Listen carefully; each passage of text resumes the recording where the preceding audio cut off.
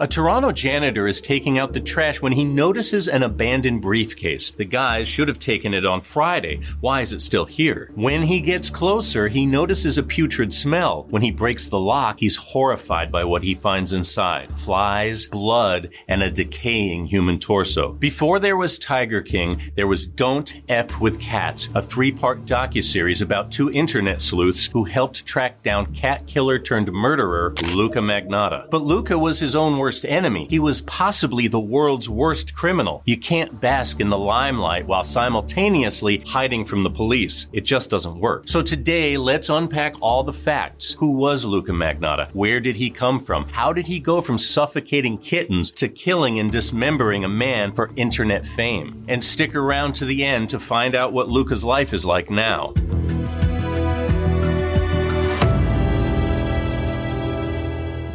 Thanks for watching True Crime Recaps. I'm Chris. In 1982, Luka Magnotta was born Eric Newman in Scarborough, Ontario. His parents were still in high school when they met and had him. In fact, his mother was forced to drop out before finishing the 9th grade. According to Eric, aka Luka, his mother was a germaphobe. She'd wear rubber gloves and surgical masks around the house. She'd wash her children's hands over and over and homeschooled them until the 6th or 7th grade. She was also terrified of public bathrooms. At times, his mother would lock the children out of the house. She'd allegedly leave their pet rabbits outside during the winter so they'd freeze to death. This, however, is according to Luka, who's not the most honest actor in this story. Luka went to live with his grandmother after his parents divorced. He told a psychiatrist Grandma dressed him in women's clothes, then criticized him for playing with Barbies. Come on, Grandma. Which is it? In 1994, Luka's father was diagnosed with schizophrenia. Then, Luka began hearing voices, feeling paranoid, and speaking to people who weren't there. He, too, was diagnosed with paranoid schizophrenia and dropped out of school. From there, 18-year-old Luka bounced between psychiatric group homes and hospitals. He was obsessed with his looks, scared stiff at the thought of getting fat. All the while, he believed the government was following him and bugging his phone. His diagnosis allowed him to live off the Canadian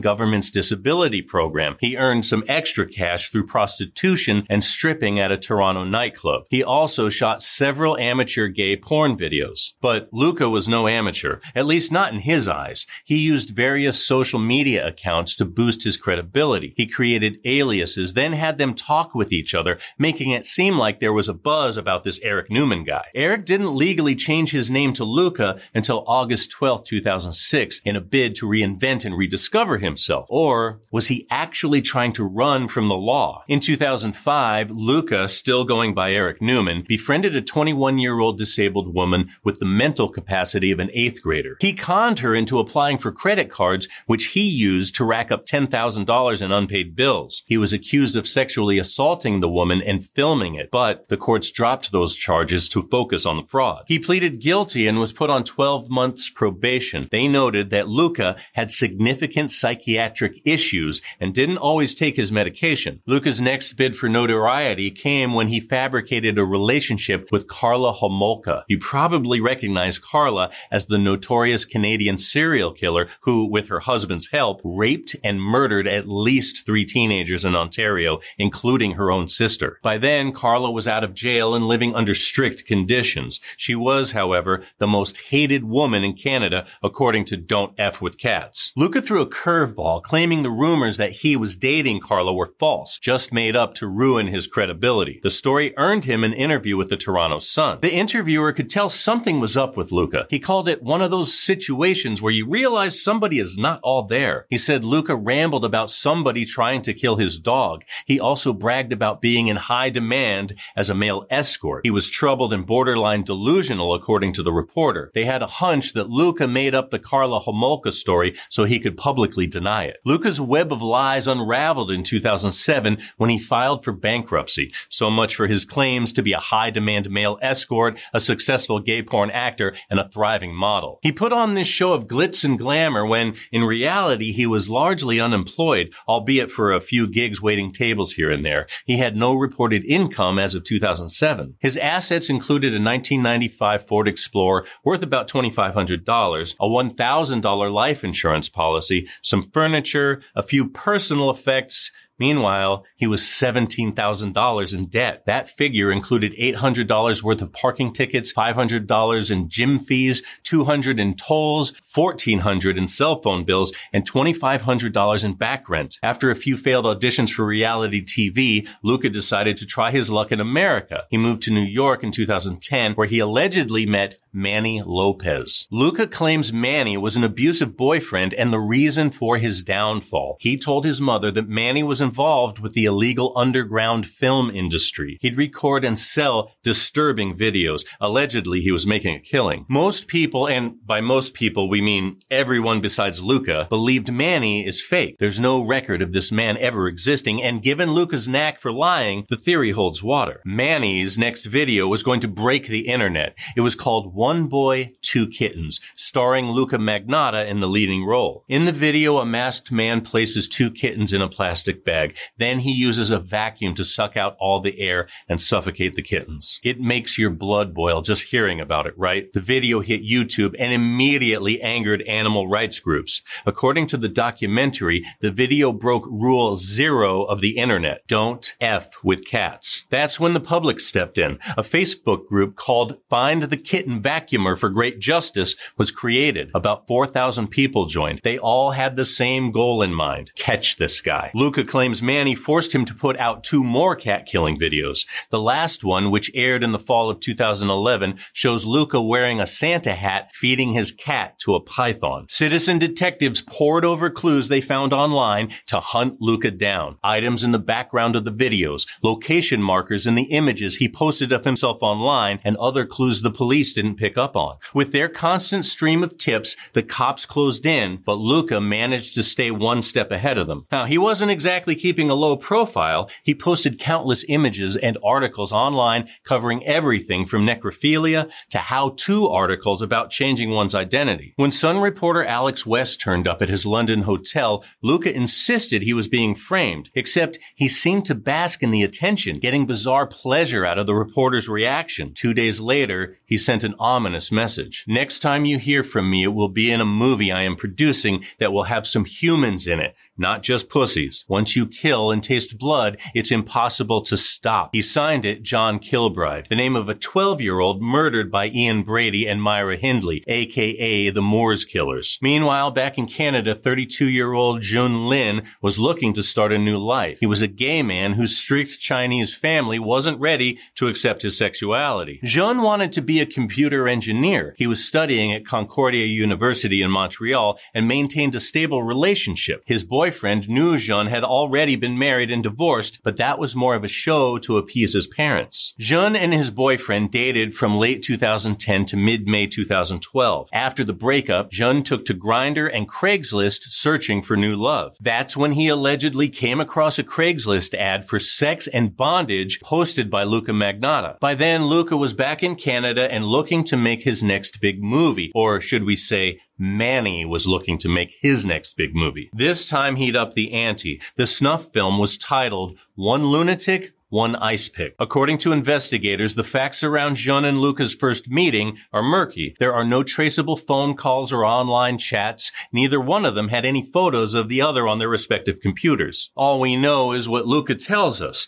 that Jun responded to his Craigslist ad and they met near a subway station on May 24th, 2012. It was the last time anybody ever saw 33-year-old Jun alive. The last images of Jun come from CCTV cameras in and around Luka's low-rent apartment building. The two can be seen entering the building around 10:20 p.m. on May 24th. Notice the yellow t-shirt Jun is wearing? Keep that in mind. It'll come into play later. On May 26th, One Lunatic, One Ice Pick appeared on a website called bestgore.com. The name should tell you everything you need to know. The video opens with a naked man, Jun Lin, tied to a bed frame. His throat was slit, so he's already dead. Then another man begins stabbing the body with an ice pick. Came out later that it was actually a screwdriver painted silver to look like an ice pick. Next, the killer cuts off Jun's body parts and decapitates him. He slices off pieces of flesh and feeds it to a dog. He uses Jun's detached limbs to masturbate. Then he penetrates the limbless, headless body. In the video, the New Order song True Faith plays in the background. You can also see a poster from the movie Casablanca. Police didn't learn about the gruesome murder until strange packages appeared around Canadian government buildings. The country's Conservative Party HQ in Ottawa got a severed foot in a box. Workers at the Ottawa Postal Terminal intercepted a package on its way to the Liberal Party's offices. Inside, they found a severed hand. 2 schools in Vancouver got the other hand and foot. Back at the apartment building, a janitor noticed a strange suitcase sitting with the rest of the garbage. He first saw the suitcase the morning after Jun went missing, but thought nothing of it. He assumed the garbage crews would come and pick it up. And they did come that day, but they didn't take the suitcase for some unknown reason. The janitor approached the luggage, which smelled terrible and was covered in flies. When he broke the lock, he discovered a decaying human torso inside. By then, Jun's friends and ex had reported him missing. 6 days later, police confirmed that the foot, hand, and torso belonged to the same person. That person was most likely killed in Luka's cheap apartment building. CCTV footage confirmed that Jun walked into the building with Luka the night he went missing. Then in the early morning hours, Luka is seen taking out several trash bags. He's wearing a yellow t-shirt, the same one Jun wore only hours before. His apartment smelled of chemicals and cadavers, according to detectives.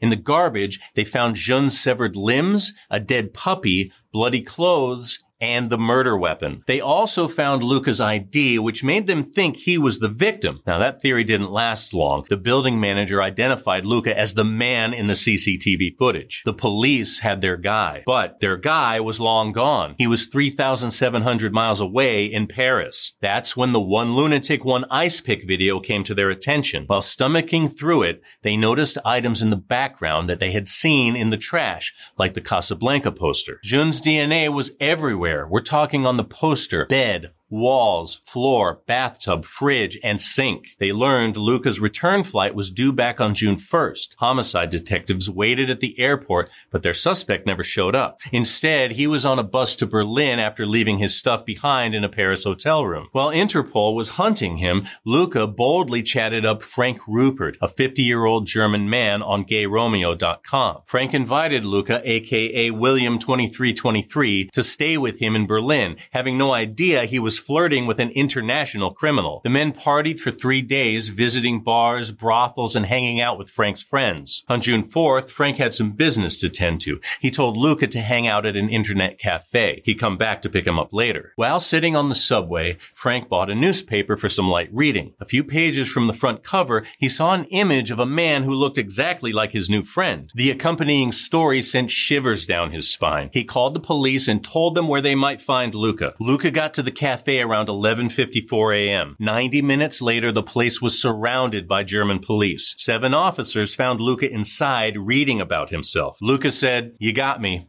As they arrested him, he thought he was like Leonardo DiCaprio in Catch Me If You Can. Instead, he was everyone's least favorite cat-killing murderer. German police agreed to extradite Luka on one condition, that a psychiatrist accompany him and homicide investigators on the long flight back to Canada. Enter Dr. Joel Watts. Dr. Watts combed through Luka's file on the flight from Canada. He learned everything he could about his history with mental illness. Luka complained about hallucinations, confusion, and paranoia. All 3 manifested when he finally met the unhinged killer in Germany. Luka blamed Manny for the cats videos. Dr. Watts was familiar with the name and suspected Manny was an alter ego of sorts, given Luka's paranoid schizophrenia diagnosis. Luka remembers feeling weird the day he met Jun and his mind racing out of control. He flip-flopped between the voices telling him to kill and Manny pulling the strings. The voices, or Manny, kept saying, "Kill him, he's an agent." He said Manny kept calling him, saying Jun was a government spy sent to gather intel on Luka. The voices got too loud,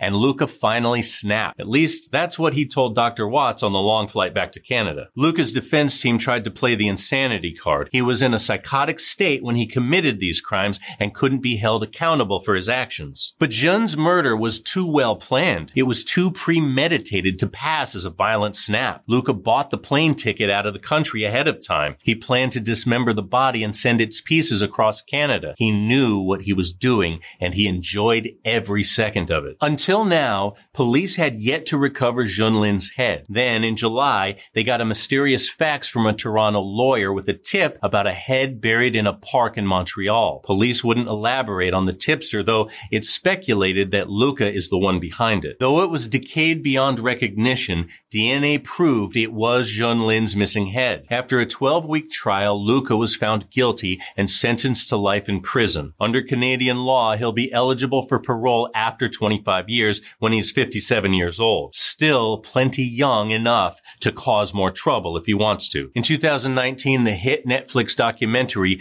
Don't F with Cats took the world by storm. In it, we learned how a group of internet sleuths played a crucial role in bringing Luka to justice. Some argue Luka would have gotten caught anyway. He was by no means a clever criminal. CCTV cameras captured him with his victim. He routinely put himself in the limelight in person and online, and most of all, he loved getting drunk on attention. He had a knack for lying and a history of irrational behavior. But maybe we should be thanking the real heroes, the garbage workers who ignored the smelly briefcase. So where is Luka Magnotta now? As of 2023, he's in a maximum security prison in Quebec, but that hasn't stopped him from finding his Prince Charming. In 2015, he signed up for a dating website called Canadian Inmates Connect, on the hunt for someone loyal, educated, and financially and emotionally stable. In 2017, he married inmate Anthony Jolin. Anthony has a long criminal resume, but his worst offense is the murder of a fellow inmate who he stabbed to death in the showers in 2023.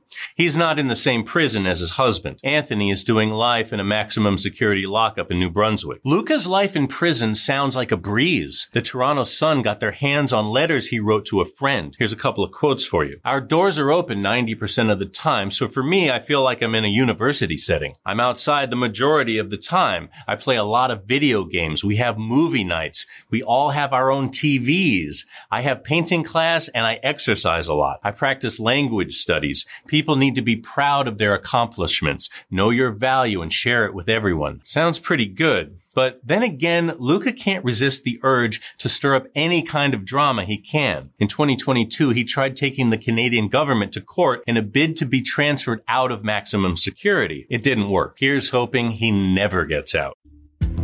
And that's your recap. Thanks for hanging out with us today. If you like getting all the crime in half the time, go ahead and tap that subscribe button so you never miss a story. But don't go away. Catch up on more recaps right here, right now. Until next time, take care.